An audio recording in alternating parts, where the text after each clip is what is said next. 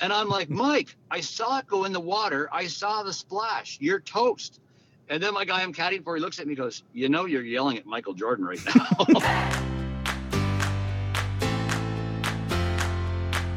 It's the H-Dog Pod with your host, Michael Hound Dog Harrison.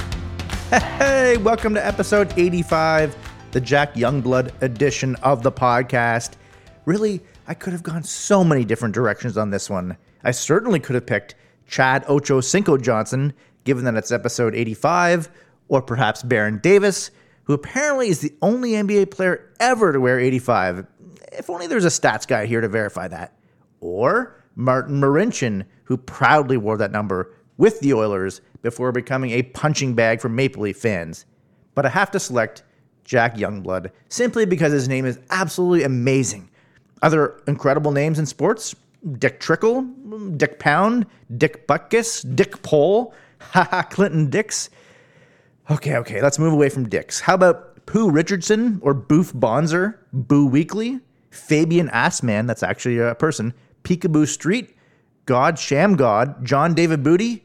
The possibilities are endless. I'm quite certain I listed off some of my fave names in sports in a previous podcast a long time ago, but I'm far too lazy to go back and check. I digress. My next guest doesn't quite have a hilarious name like the people I mentioned earlier, but I know he's definitely a hilarious man. So without further ado, let's get cracking. Okay, now welcome on my good friend Justin O'Leary. He's the head golf professional at Cedarbrae Golf Club in the Greater Toronto area.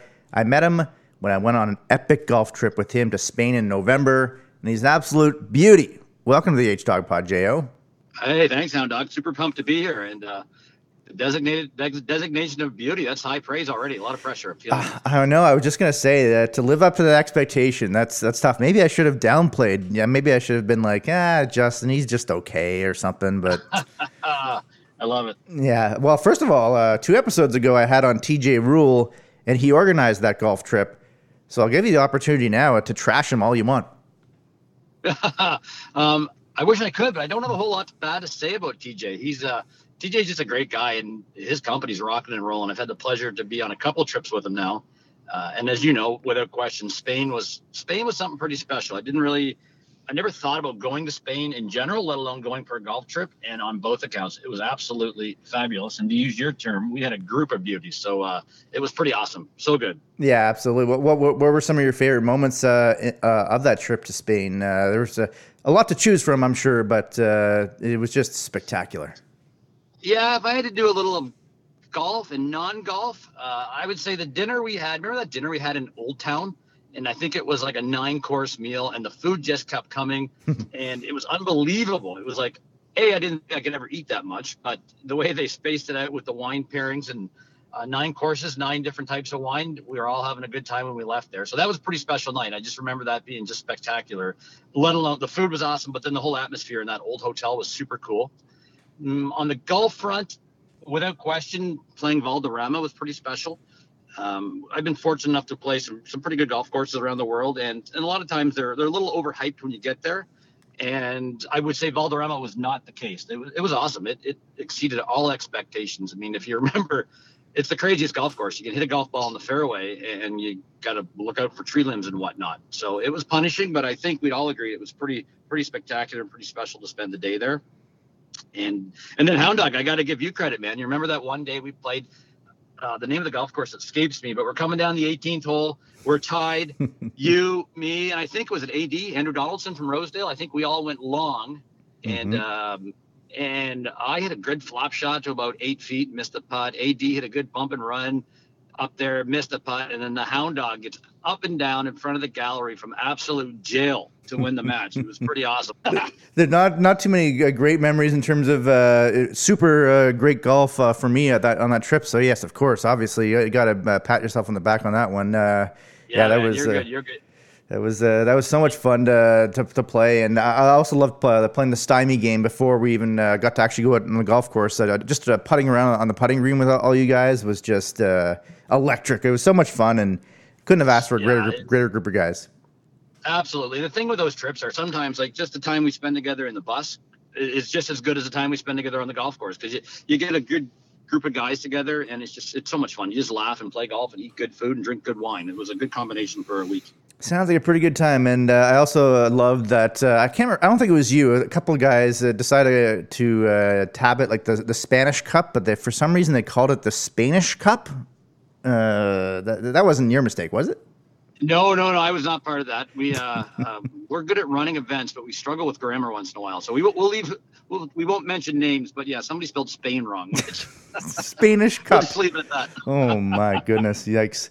Awesome. Well, yeah, not so good. Let's go back to I guess where it all began in your career as a golf pro. How'd you become a golf pro? That's pretty amazing.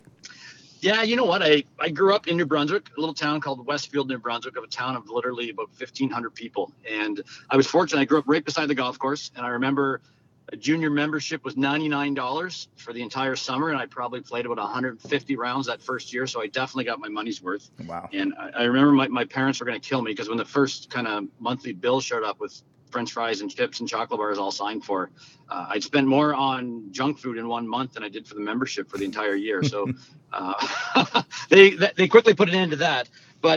So when I was out there in New Brunswick, the club hired a new head pro when I was 11.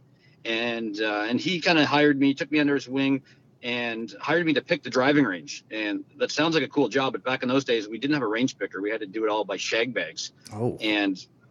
And he said, I'll tell you what, you work the summer for me and I'll give you a brand new set of irons. So I didn't get paid, but he gave me a brand new set of Slazenger XTC irons, which are old school. And at the time, I thought it was the greatest deal ever. Now I realize it was probably a case of child labor, but but you know what? And that's when the summer of me being 11, and I've worked at a golf course every summer since then. I haven't missed a summer. And I'm lucky. I mean, I've kind of always known that I want to be in the industry. I moved to Ontario in 2004, and I've moved to a couple properties kind of around Ontario. And then in 2014, I was lucky enough to get the head pro job here at Cedar Brae, and this is my 9th year here, which is hard to believe. Yeah, that's amazing. Now, obviously, there's a huge difference for those who don't know between being a golf pro and a pro golfer. Golf pro, teaching the game and running the golf course and all that. Of course, pro golfer, you're trying to be on the tour and hopefully making millions of dollars in the PGA Tour. Did you ever have any aspirations to be a pro golfer? I mean, I probably had aspirations, but I remember the day that I quickly realized it wasn't going to work. I was in my second year of college, and I remember I was a plus 2.2 index because that's as low as I've ever gotten. And I went down to U.S. amateur qualifying in Boston, and my father came and caddied for me. And we played 36 holes in one day at a great old school private club down there. And it poured rain the entire day, and there was about 70 of us going for 3 spots. And I remember I shot 76, 74. And I was like, Dad, that's got to be close, man. I mean, I can't play any better. It's pouring rain. I just shot 150. Let's see how we do here. And the guy that won the low qualifier, I think, was 65, 66. And the other 2 guys that get in fired up a couple of 68s. So I missed by about 15 strokes. And on the way back to New Brunswick, I said to my dad, maybe we'll try this club pro thing because I don't think I have 15 strokes better just to get into the U.S. amateur, let alone anything other than that. So from that point on, it was very club pro focused. And again, I couldn't be happier. It's awesome. Wow, that's those are still very, very good rounds. Nothing to be shameful about. But yeah, those scores are pretty damn amazing. Wow. It's tough, man. The guys on TV, they don't even play golf. I don't know what sport those guys on the PGA Tour are playing, but it's not golf because it's not what you and I do. That's for sure. They're so good, and I don't think people actually realize just how good they are, but they're unbelievable. What I marvel at more often than not, anyway. Occasionally this doesn't happen, but say they put the ball in the water or in a horrible stymied in a bunker or something like that. More often than not, they still manage to make a bogey or a par. Like they very, very good at limiting those mistakes. Like sometimes you'll see a shot and you're like, oh, this tournament's over. This guy's gonna blow it, and then he just makes a par, no problem at all. Their ability to recover is absolutely phenomenal. Yeah, it's damage control, and that's the only way you stay out there for a long time is if you can minimize your misses and Tiger said it many times. There's certain par saves that feel better than birdies, and that's just what you got to do. Yeah, definitely. Well, actually, I'm glad you brought up Tiger there. What'd you think of him playing the Masters and the PGA Championship? U.S. Open here is coming up. Hopefully he competes. Do you think Do you think he'll? I'm not expecting, of course, him to get back to the level of dominating. That's just not realistically feasible. But do you think he actually can get back to a point where he can compete for a major or some other tournament? Well, I mean, what are you going to do? Bet against Tiger Woods? I mean, he's. I love when people complain. All they show on TV is Tiger. Well, that's because that's all they want to show. What people want, the ratings are as high as ever when Tiger's playing, whether he's shooting 65 or 75. I guess the short answer to your question is yes. When Tiger, I've been a Tiger fan all my life. I kind of grew up right in his era, and during his before he won the Masters in 19, I forever said he was going to win another major. Mm-hmm. And I don't know how many keg dinners I bet on it. I can tell you how many I've collected, and the answer is 0. But if any of my buddies are listening, I'm still waiting for my keg dinners because I had full confidence he was going to. And is it likely? Probably not. But am I going to say no? No, I'm definitely not. I think Tiger wins again. It's Tiger Woods for one thing. You just can't bet against him. Would you bet against Michael Jordan or Wayne Gretzky? That's the type of person we're talking about. So I'm pro Tiger. And as far as watching him compete at Augusta and making the cut at the PGA, again, I don't think people realize how impressive that is just to make the cut. If you look at the players that missed the cut and Tiger is making it, I think we all should just consider ourselves very lucky and privileged to be able to still watch Tiger, because we're basically watching a genius or an artist or however you want to describe him. I'm in the camp of he's the best that's ever played the game, and I think we got to appreciate any time we get to see him for the rest of our lives. Yeah, it's I got into golf about late '97, and so unfortunately my first Masters wasn't his in '97. It was the '98 Masters when Mark O'Meara won. I wish I'd seen the year before, but so I've sort of pretty much from the start of Tiger's professional career, just about a year shy of that, I've watched it all. I used to initially, I couldn't stand him because he was winning all the time, every single tournament. And it was just like, I want some variety. I want some other winners. I want someone to challenge him type thing. So I didn't like him initially the first few years. But then I just sort of, I think it was the year was 2004. I believe he won the match play that year. That might have been his only win that year, I think. And everyone was just like, this guy's terrible. Like, what's wrong with Tiger? He's garbage, da-da-da. And I'm like, are you guys nuts? Like, he's playing like his C game. Like, he's not playing well at all. And he's finishing second and third. Like, you've just become so accustomed to him winning all these tournaments. And then that sort of was where it changed for me, where I was kind of like, no, this guy's really, really good. And just like you, I for the longest time, I said he will win another major again, provided he was healthy. And that was always a big if he was healthy. But I was always on the side that he definitely would win a major again. I also had a few bets with buddies, and they also haven't paid up. Well, maybe you and I will go to the keg, and we can talk about it over a bottle of wine. Oh, that sounds good. Or maybe perhaps another drink, which we'll get to a little bit later in this podcast. A drink that you introduced me to, which I absolutely love. Oh, man, so good. Nice. Well, you obviously head pro at Cedar Brae Golf Club. What does the golf course offer, and why is it the best course in all the land? Well, Cedar Brae is such a cool spot. I mean, like I said earlier, I started here in 2014, and when I came in for my interviews in the winter of 2013, there was water buckets catching the water that was dripping in from the ceiling, and it was old, raggedy clubhouse. And I had been recently the associate pro over at the National Golf Club of Canada in Woodbridge, which is an unbelievable facility. So I was kind of looking around saying, what did I get myself into? But, you know, in my short time, my 9 years here, we've built a new clubhouse.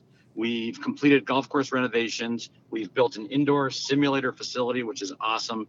And our membership's in the process right now of, hopefully, when this podcast hits the air, hopefully we're voting on a brand new short game facility. So it's the great thing about the club. It's always a forward-thinking club. We're always trying to climb the ranks. Forever, we were known as this hidden little gem in the northeast corner of the city, and we kind of despise that term, hidden little gem. Mm-hmm. But it's been fun because when you get up here, Hound Dog, you'll see it's such a great, fun members golf course. Our superintendent, Darren Little, does an unbelievable job. It's always in immaculate condition, and people walk away going, holy God, man, that's a really good golf course.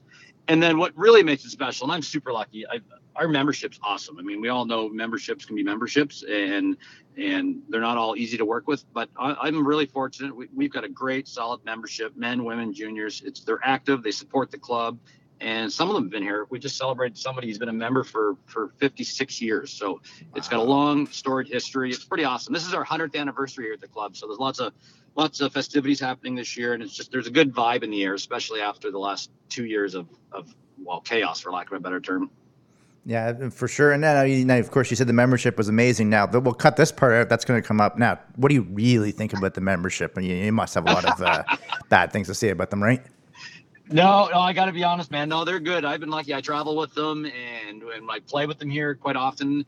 And no, they're really good. They're awesome. I mean, don't get me wrong. Every day, every job, every day, there's days where you just want to disappear, crawl under a rock. But no, day in and day out, for the most part, this is pretty solid up here. It's pretty awesome. That's great. Now, tell us about there was a golf tournament this past Thursday at the club. Tell us about that.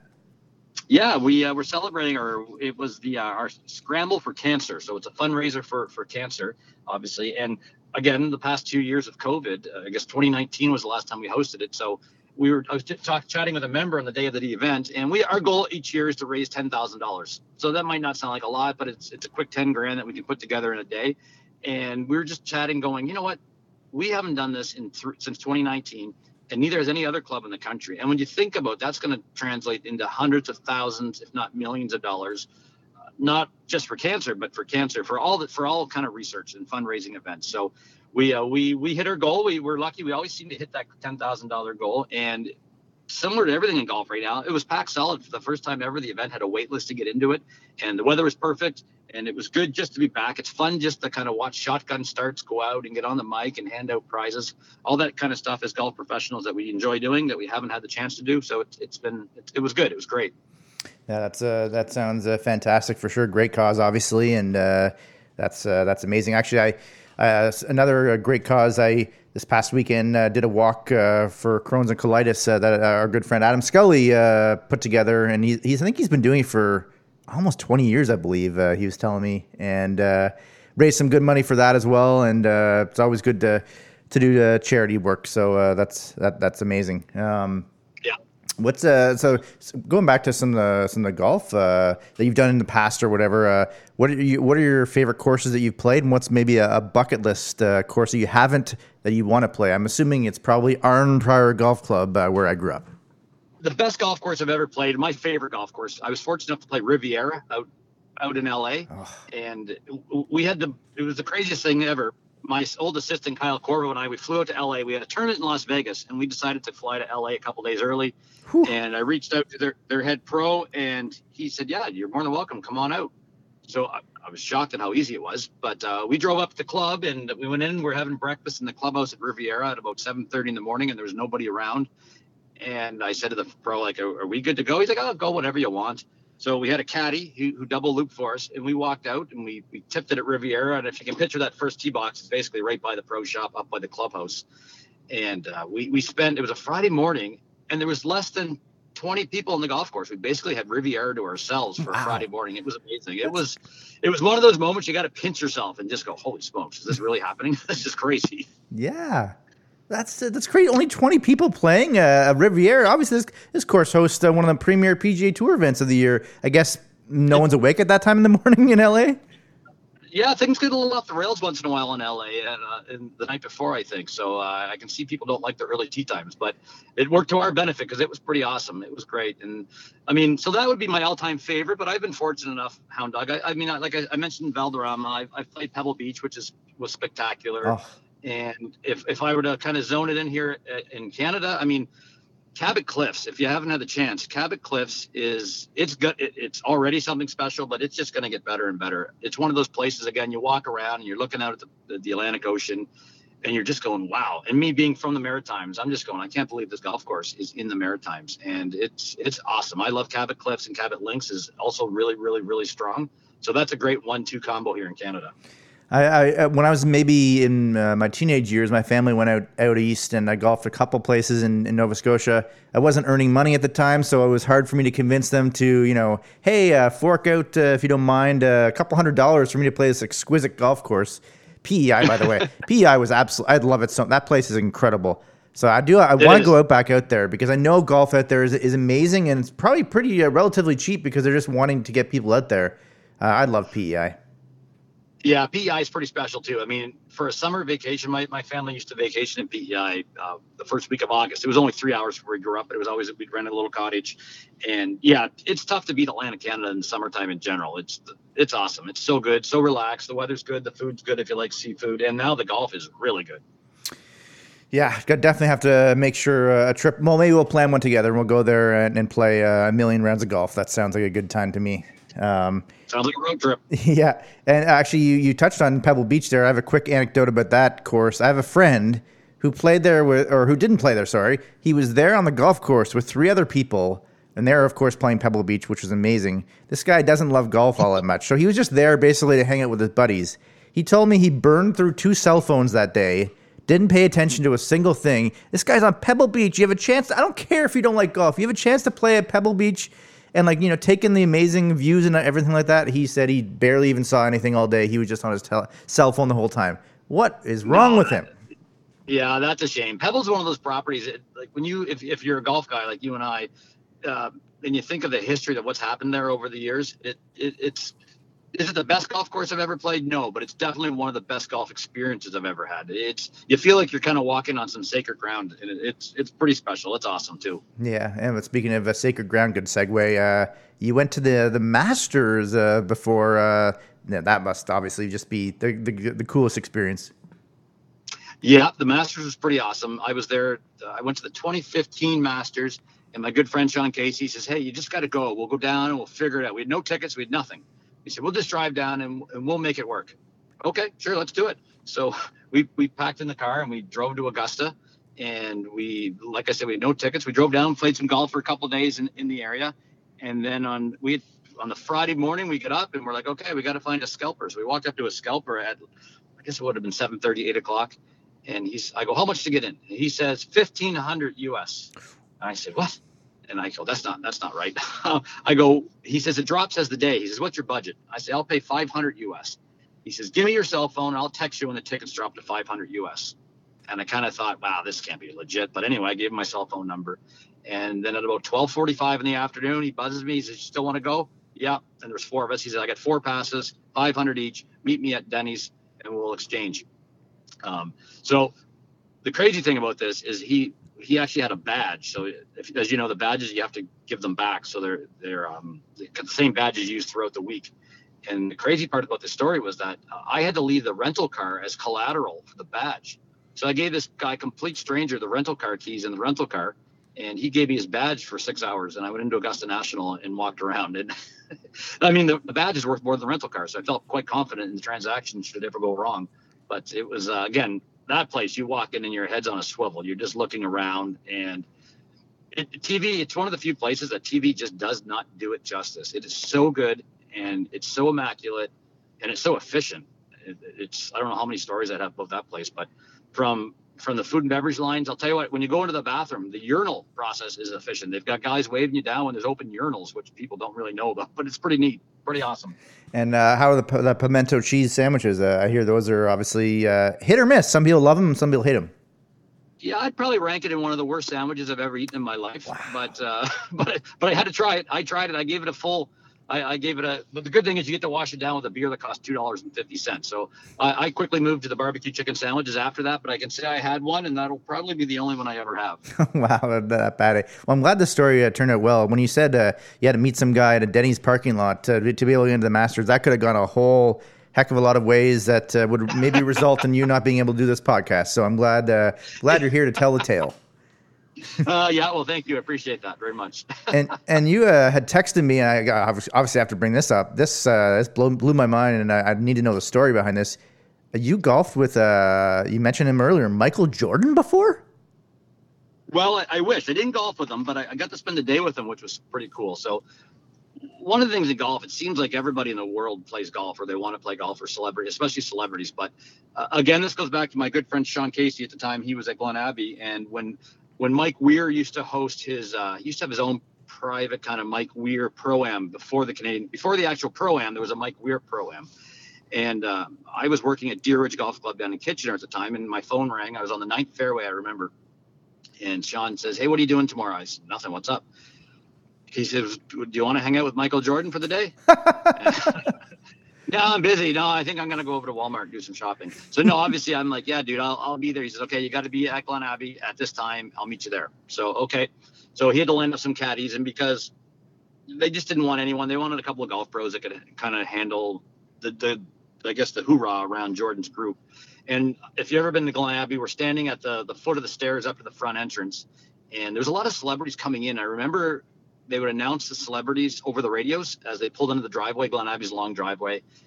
And it would be like Kevin Costner is on his way down. I remember Jerome McGinley and Martin Brodeur coming down the driveway. And then all of a sudden it was Michael Jordan is eastbound or westbound on the QEW. And they're giving us play-by-play as he's coming down the highway, coming from Pearson on his private jet. So he pulls up in a couple of black Escalades, and it was him. It was his head pro at his course in Utah. His neighbor, and then I guess a business associate. And it was all business. It was kind of, here's our clubs, meet us on the range, boom. And then we down the range, and it was crazy because we didn't really have time to get to know Jordan before we get down to the range. And then he actually approached us, which I thought was super cool. He walked over to me. He says, hey, man, I'm Michael Jordan. I was kind of like, no shit, dude. I know who you are. I'm Justin O'Leary. Nice to meet you. So I shook his hand, and my hand basically disappeared inside his hand. And I remember grabbing his 7-iron, and I said, holy, man, your grip looks like a zucchini. And it was a jumbo oversized grip with 12 wraps of tape underneath it, to the point where it actually split the end of the grip because there was so much tape and it was so fat. And there's so many stories from that day. I guess I got two quick ones, and you can tell I like to talk, but I got two quick ones. No, go as long as you want. This is amazing. Take 10 hours if you'd like. We're playing the 14th hole at Glen Abbey, and it's got the creek that runs up the right-hand side. And I'm caddying for Jordan's neighbor, and Jordan hits his ball up the right-hand side, and he says, I think it cleared. And I said, no, it's in the water. He says, no, man, it cleared. I said, no, dude, I saw it splash. It's in the water. So my guy hooks it left, up the left in the left rough over by a pond. And we're over there. And they've, of course, Michael Jordan, they got a big money game going. And my guy's not helping him look for his ball because I've assured him that his ball's in the water. There's no sense going over to look for it.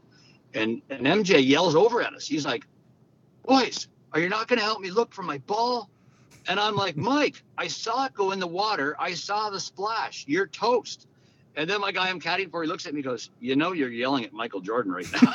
I was like, yeah, I didn't realize it, but now I certainly do. So that's kind of unique. Yeah. And then that was kind of a cool moment. And then my only other but my lasting memory of that day is I've only signed one autograph in my entire life. And I think I'll stop after this because I'll never sign a better one. So that back in those days, I was sponsored by TaylorMade, and TaylorMade knew I'd be on Sportsnet and TSN with the footage of being with Jordan all day. So they wanted me to wear a TaylorMade hat while I was caddying. So unbeknownst to a lot of people, if you're my good friends, you know I've got an abnormally large head in proportion to the rest of my body, and hats just don't fit me really well. And TaylorMade, I was with them forever. They just didn't have a hat that fit me.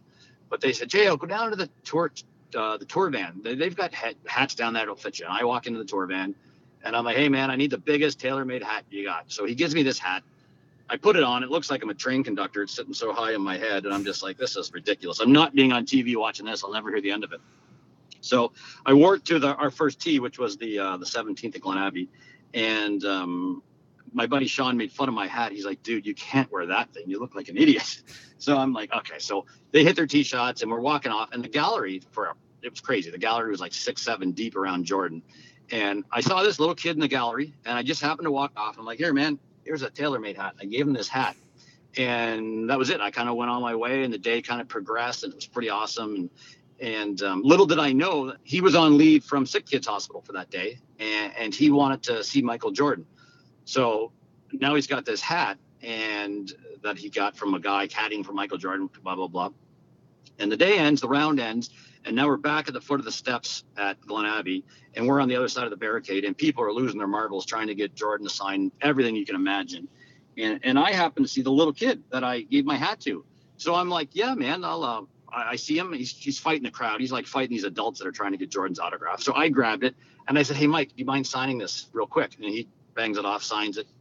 And I give it back to the kid, and the kid just kind of disappears in the crowd. And then Jordan hops in his Escalade and they take off. And Sean and I are like, okay, we need a pint and we got to debrief. We need to just talk about what happened in the last 7 hours of our life. And so we go down to the beer garden, which was outside the old Academy building at Glen Abbey. And we're just sitting there having a beer and just going, holy smokes, man. We just hung out with MJ for that long. That was so cool. And I get a tap on my shoulder. I turn around and it's a girl, and which doesn't happen very often. And she's like, hey. She goes, hey, I'm such and such, and you didn't realize this, but little Johnny's on leave from Sick Kids, and he was so grateful that you gave him that hat, and then that you got Michael Jordan to sign it for him. He wants to know if you would sign it for him too. And I'm like, pardon? And I'm like, I would be absolutely honored. So I signed my one and only autograph of my life, and somewhere out there's a white TaylorMade hat with Michael Jordan and Justin O'Leary on the peak of the hat. And I'll never top that autograph session, so I'm done. I've signed my first and only autograph ever. Wow, what a combo, eh? Imagine what are the odds? I like to gamble a little bit, as you know. What are the odds that someone sees that and immediately is flabbergasted that it's Justin O'Leary's name instead of Michael Jordan? What are the odds that you are the number one person in that they're blown away by? Yeah, I mean, that might be the only way I ever get Google search. Maybe if they see me at my name on a hat with Michael Jordan, they might look me up and say, who the hell is this guy? That's an incredible story. Hard to top that one, but is there any other royalty that you've met while golfing or anything like that? Like it's like I said, it's hard to top that one. Yeah, I mean, again, I've been super lucky and working at the National and working in Muskoka for years, I've met a lot of celebrities, and it's not always lucky to meet celebrities, but I have met a lot of good people. One cool story that sticks out in my mind, I'm a diehard Bruins fan, as you know, and unhappy. Like a lot of people in the city don't like that, but I love the Bruins. And years ago, I was in Muskoka and I played a pro-am with Dale Hawerchuk, who's no longer with us. Dale passed away a couple of years ago. Yeah. And Dale and I, we just hit it off really well. And we played golf, and then we played golf a couple times thereafter and exchanged numbers. And later that summer, I remember he texted me and he said, I need a favor. And I was kind of like, yeah, Dale, what can I do? He's like, my son's moving to Muskoka and he needs a job. Would you hire him? And I said, yeah, man, I would. Sure. Yeah. You're a Hockey Hall of Famer. You're one of the most famous goals, and you're involved in one of the most famous goals in Canadian history with Mario and Gretzky. I'll hire your son for sure. And the bonus part was that his son, Eric, who's a heck of a player, and he turned out to be probably our best worker up there. And Eric and I kind of became buddies a little bit through our summers in Muskoka. And then when I moved down to Kitchener and then into Toronto, I kind of lost touch. And I remember Dale telling me, hey, man, if you ever need a favor, let me know. And I was like, okay, hey, you don't need to owe me a favor because your son was an unbelievable worker. But lo and behold, the Boston Bruins make the Stanley Cup Finals in 2011. And if you remember, they lost the first two games in Vancouver, and they're heading back to Boston for Game 3. And I always said, man, if the Bruins ever make the finals, I'm going. Somehow, some way, I'm going. And I exhausted all avenues. And then I remember, wow, like 7 years ago, Dale Hawerchuk said if I ever needed a favor. So Dale and I kind of lost touch. So I reached out to Eric. And Eric, dude, any chance you can get tickets? Happy to pay, blah, blah, blah. He's like, how many do you need? And he's probably expecting me to say 2, but I said 4 because my siblings were going to come down from New Brunswick, and Sean and I were going to fly down from Toronto. Wow. And he's like, 4 tickets, Game 3, Stanley Cup Finals. He says, that's a big ask. He says, give me a day. I'll make some phone calls. Anyway, he calls me back, and he's like, J.O., you got 4 tickets waiting for you at will call. And I said, holy smokes. I said, what are they? He says, just pay the face value, and you're good. And I'm like, that is unbelievable. And it was like a goodwill thing. I'm sure Dale must have played a role in it. It was just a goodwill thing that Dale and Eric, both solid guys, and fulfilled an unofficial, if you ever need a favor, let me know, from like 7 years earlier. And lo and behold, the Bruins won that game 8-1. So you can imagine what it was like at the Boston Garden. And then they flipped the entire series and they won in Game 7, which was an amazing time. So yeah, that's just a cool story that, just good people being good people was awesome. I loved it. Well, what a way to cash in on an IOU or whatever. That's to be able to go to that. I would love to have seen the you at the after party after that 8-1 Bruins win. That would have been a reality show upon itself, I'm assuming. Well, I'm just so thankful that social media wasn't quite what it was back then that it is now. It was fun. We went to O'Reilly's pub, and I remember my brother got asked to leave. So, and I wasn't too far behind him, but it was a good time for sure. That's amazing. Well, as a Bruins fan, obviously them and my Maple Leafs, they both lost in the first round a couple rounds ago. Bruins, of course, always crushing the Maple Leafs' hearts in the playoffs. I guess I give you the floor here to trash and bash the Maple Leafs if you'd like. No, I never go down that road. It's you got to win with what's the term? You got to win with class. Win with class. I got to say though, I'm not a Leaf fan, and I was at an event the other day, and I had a Leaf fan come up to me, and he says, I wish we had played you in the first round because this was the year we were going to beat you. I said, well, I don't even know. I don't know. Maybe it was. Maybe it wasn't. You haven't done it yet. So why would this be the year? But I will say this. I'll give the Leafs props that they are turning into a heck of a hockey team. They're fun to watch. I mean, if you're just a straight up hockey fan, I enjoy getting over for a game. I don't live too far from the rink, and it's fun to venture over. And again, watching Austin Matthews play is good, is great. Whether he's here after his contract's up, that's a whole different story that Leaf fans don't want to talk about, but we'll see what happens. So it sounds like perhaps like maybe are turning into slowly but surely a Leaf fan. Is that what I'm hearing from that? Oh, no. I can assure you that I like the Leafs less now than when I moved here. Like living out east, I was always anti-Montreal. But now I'm actually anti-Montreal and anti-Leafs. I don't cheer for them. I mean, I like a party as much as anybody. So if they were to win, that would be cool. I mean, I would like to see downtown. It would be fun. But I might put them. I'll give them top 10 status maybe on my team list. Maybe. Yeah, it's no. As a Bruins fan that you should hate the Leafs and you should hate Montreal. That's the way it should be. I've railed on this podcast before with people. When the Leafs choked against Montreal last year when they were up 3-1. And then obviously Montreal came back to win. Leaf fans were then cheering for Montreal, which I thought was absolutely ridiculous, especially because they crushed your soul. Like, if they're your bitter rival, you should absolutely never in any circumstance cheer for them. That was crazy. I remember that was one of the few times I actually was cheering for the Leafs because I wanted Montreal to lose. And I couldn't believe what the Leafs did. And then they lit the CN Tower up in Montreal Canadiens colors. I mean, I get it. We're all Canada's team, blah, blah, blah. I get all that stuff. But my gosh, when you're a hated rivalry like Montreal and Toronto, you don't highlight the CN Tower in their colors, for God's sake. No, it's absolutely no chance would they ever do that in Montreal. Had Toronto beaten Montreal, especially if Montreal had a 3-1 series lead. Like, it's just absolutely asinine that they did that. My God. Do you think the Yankees are ever like lighting things up in Boston Red Sox colors and the Lakers and Celtics are ever? No, it doesn't work like that. Come on, get it together. That's so funny. I promised the listeners I didn't pay J.O. to say all these things because that was definitely essentially the exact same argument I had on a podcast a little while ago, a while back. I promise you I didn't pay him money, maybe just about $1,000 to say that. Like, it's just, oh my God, crazy. Canadian Open, U.S. Open are both coming up here. Any players that you'd love to see win those tournaments? Well, I mean, I guess from a Canadian standpoint, you'd love to see a Canadian guy win. Either one of them. Obviously, do you rather win the major or the Canadian Open? So I don't think it would matter. But I mean, we're lucky now. We got so many good, solid Canadians on tour. I mean, whether it's Hadwin or Corey Connors or Nick Taylor, they're all playing solid. And I mean, if I had to pick one at St. George's, I mean, geez, Corey Connors is looking as good as anybody, and he strikes it so well. And St. George's isn't overly long in relative terms to some tour courses, so you got to strike it around there. So if he could get the putter going, I would love to see Corey in that. That'd be phenomenal. It'd be awesome.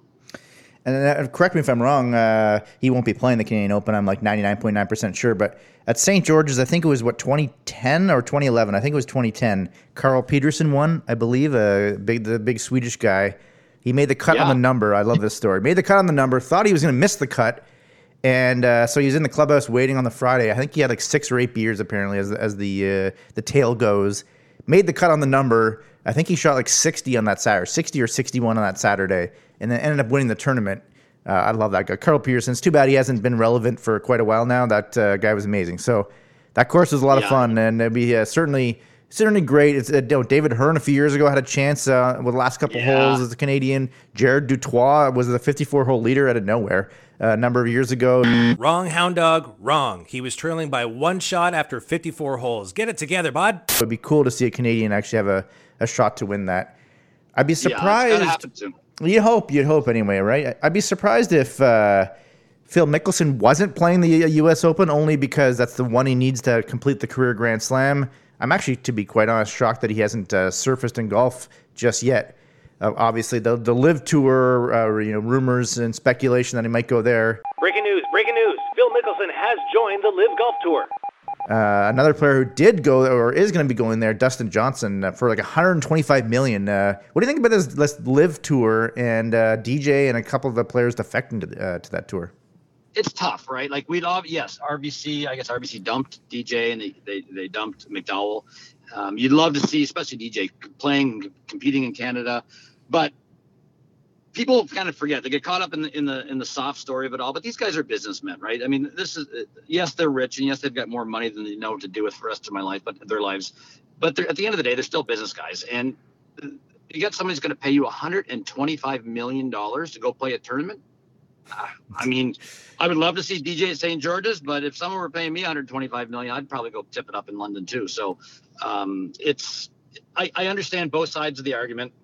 Now, the thing, he had commitments. I mean, you should fulfill your commitments to RBC and to whatever contracts you've signed, because RBC is such a huge factor in the golf industry. But so it's unfortunate the way it all went down. And I also always remind people that we are on the outside and we don't have a clue what's going on behind the scenes. And maybe there's more to it than we know. But I guess the long and short of it is that DJ's $125 million richer for going to go play 54 holes in London. And, it's got all the Saudi backing and all the talk about everything that goes on in Saudi Arabia. And this isn't the time or the place to do that. So it's tough. I mean, I see DJ's point. It's unfortunate. We'd love to have him here in Canada. I mean, we'd love to have him on Team RBC because it just brings more notice. But if this is the place to plant rumors, my prediction is that RBC will be signing Justin Thomas, and I've got no bearing on that other than it's. Yeah, I mean, he's playing at St. George's, I think, is he not? Yep, he definitely is. Yep. JT had his little. I think he's learned from his mistake a couple of years ago with what got picked up on the microphone, and I think he's going to be an all-timer.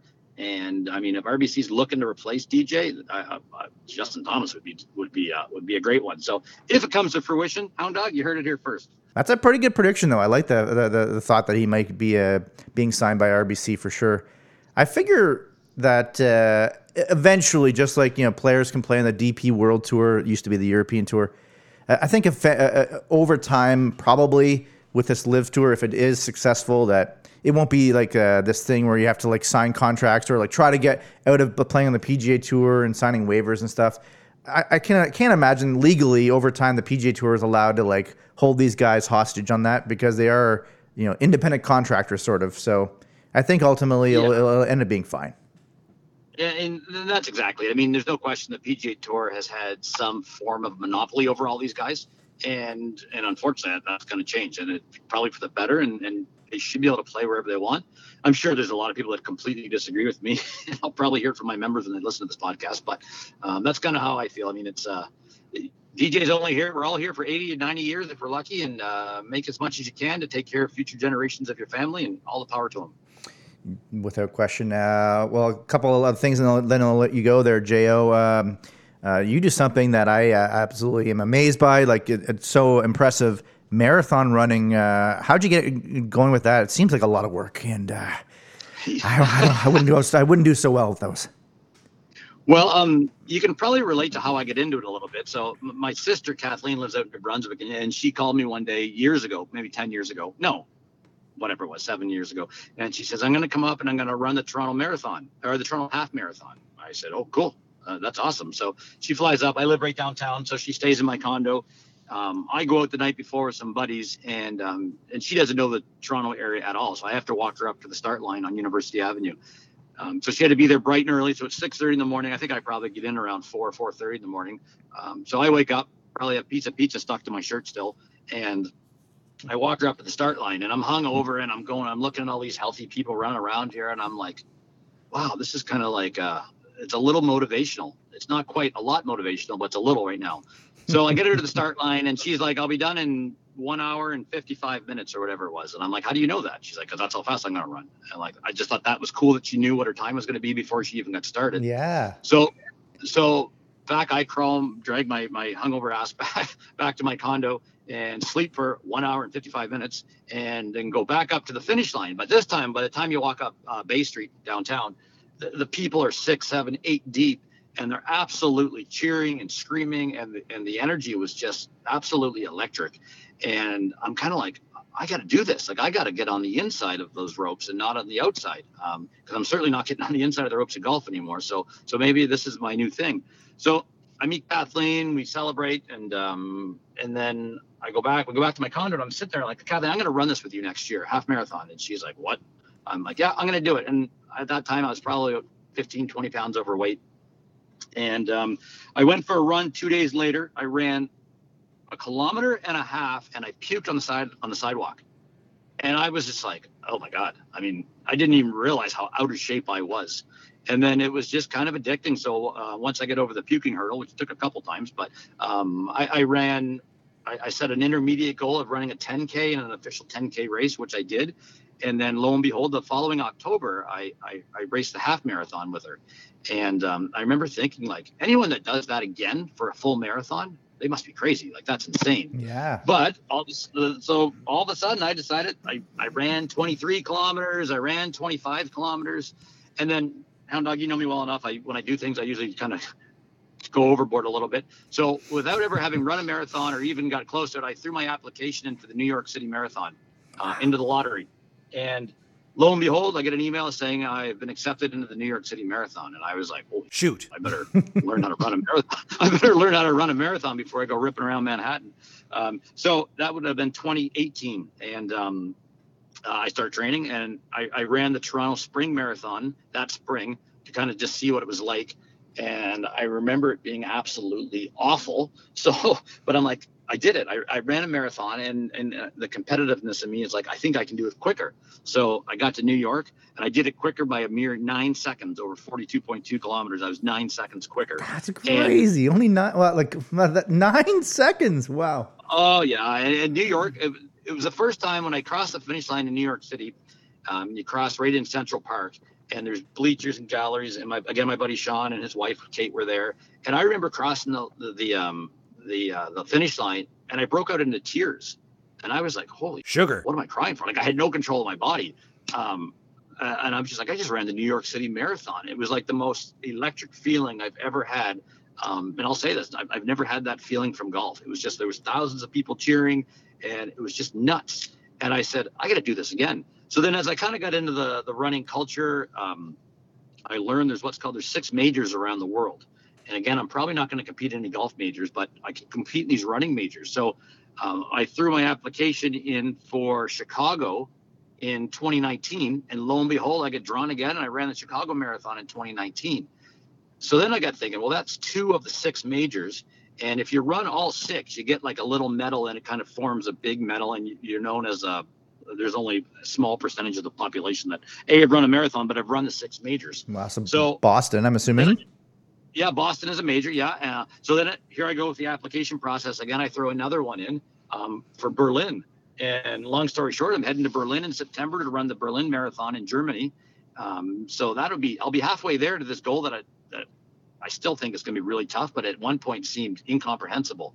And so once I check Berlin off this September, I'll have Tokyo, and I'll have London, and then the granddaddy of them all is Boston. Boston's kind of the masters of running. And there's no lotteries. You got to qualify for Boston, or you got to get in on a sponsorship exemption of some sort, or whatever it might be. So I'm hoping, but before I'm 50, I'd like to run all 6 of them. I think that would be pretty cool. And I tell people, if you think a pint tastes good after a round of golf, man, you should have one after a marathon, because it's a whole different level. Wow. Yeah, honestly, like I said, super impressive that you do that. Like I said, oh my goodness, I love long distance walking. I have no problem. Like I've in the past walked like 4.5 hours to work or whatever. Like I love walking, but running, oh my goodness, I can't even imagine, running for like a minute, let alone the length of time that you did that. So that's absolutely amazing. I'm curious, obviously there's a lot of runners for these marathons. Did you ever, maybe someone you didn't love as much running, did you ever have a slight urge to like trip someone? Funny enough, I probably have actually. I mean, it's you get competitive within yourself. Now, would I trip somebody? No. Would I? But the urge to trip someone. Though. Oh, the urge. Oh, well, I tell you who I want to trip downtown. I don't know if you listen to the Spit and Chicklets podcast, but what was it? RA always has a what irks me situation thing. Like when you're running downtown and the bikers think that they own the bike lanes. They think they own the roadway. They think they own the sidewalk. So I've been clipped by a couple of bikers. I cut off aggressively. And if I was if I was Usain Bolt, I could catch the bike. I'd probably chase after them. But I don't want to trip any runners. But there's a couple of bikers I could probably throw a hip check to now and then. I'd be okay with. Oh man, that's hilarious. Well, J.O., this has been awesome. I'll get you out of here on this. You introduced me. I alluded to it earlier, to a drink that you told me about when we were in Spain. You said you must have this drink. I'd never heard of it before. It is absolutely delightful, amazing. Bumbu rum. The floor is yours to be a spokesman for Bumbu rum right now. Well, it's a game changer, isn't it? In 2020, when I couldn't go home for Christmas, I spent Christmas here in Ontario with some friends, and I said I'm going to bring a nice bottle. And I just went into the liquor store and I saw this really cool looking bottle of rum, and I like rum. And believe me, the last thing I need to do is find a rum that I like even more and be more enticed to drink it. But all my life, I've been convinced that I get hung over from all the Coke that I drink and not the rum when I mix them. So this Bumbu rum, it is like dessert in a glass, and you don't need any Coke. You drink it straight on the rocks or neat. And I'll give you a real quick tidbit, funny story. I was in Jamaica back in March. My girlfriend and I flew down to Jamaica, and we were shopping around one of the little stores, and I was buying a watch. So when you buy a watch, whatever, they thought it was pretty cool. I was buying a watch. Oh, you good customer, and we're going to give you a very, very special drink. And the guy goes, do you like rum? I said, yeah. Do you have some good rum for me? And yeah, I said, oh, is it from Jamaica? No, it's from Barbados. Oh, okay. And he brings it out. It's a bottle of Bumbu. I was just like, giddy up. I'll have a couple of those. Let's go. So, Hound Dog, I look forward to the day. We keep talking about it. We're going to make it happen. You and I, and maybe we'll invite that Scully guy, but maybe not. But we'll sit down. We'll have a couple of Bumbus and reminisce about Spain, and we'll get a game of golf in here real soon. Yeah, that sounds like an amazing time. And yeah, Bumbu, just I would say has almost like a hint of like a banana to it. I wouldn't necessarily say I would even necessarily love that, but as you said, you actually could. There's a lot of drinks that you like a harder liquor that just the smell of it, let alone tasting it on the rocks, would just revolt me. Bumbu rum is not the case for that. It is as you mentioned, you can just have it by itself, and it's just the best. I'm so glad you told me about it. The stupid thing is though, the LCBO that I go to, the couple that I go to, used to have it, and thank goodness they did, or else I would never have looked for other ones probably. But now they've gotten rid of it. They said no one buys Bumbu. So either no one buys Bumbu, or you bought all the Bumbus out of Toronto. I'm not sure which one it is, but well, when you're running low, I got my condo stocked. So you come downtown and I'll hook you up with some black market Bumbu. What an absolute weapon Justin O'Leary is! So much fun catching up with him. I knew introducing him as a beauty was apropos good word. He definitely lived up to the hype for sure. I was grinning through ear to ear. Wait, is it through ear to ear or is it from ear to ear? I think it's from? Or is it through?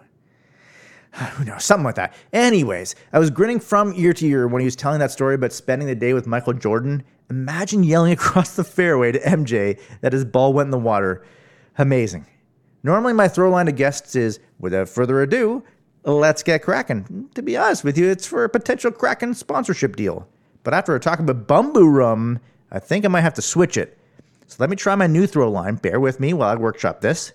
So without further ado, let's Bumbu. Sometimes I amaze even myself.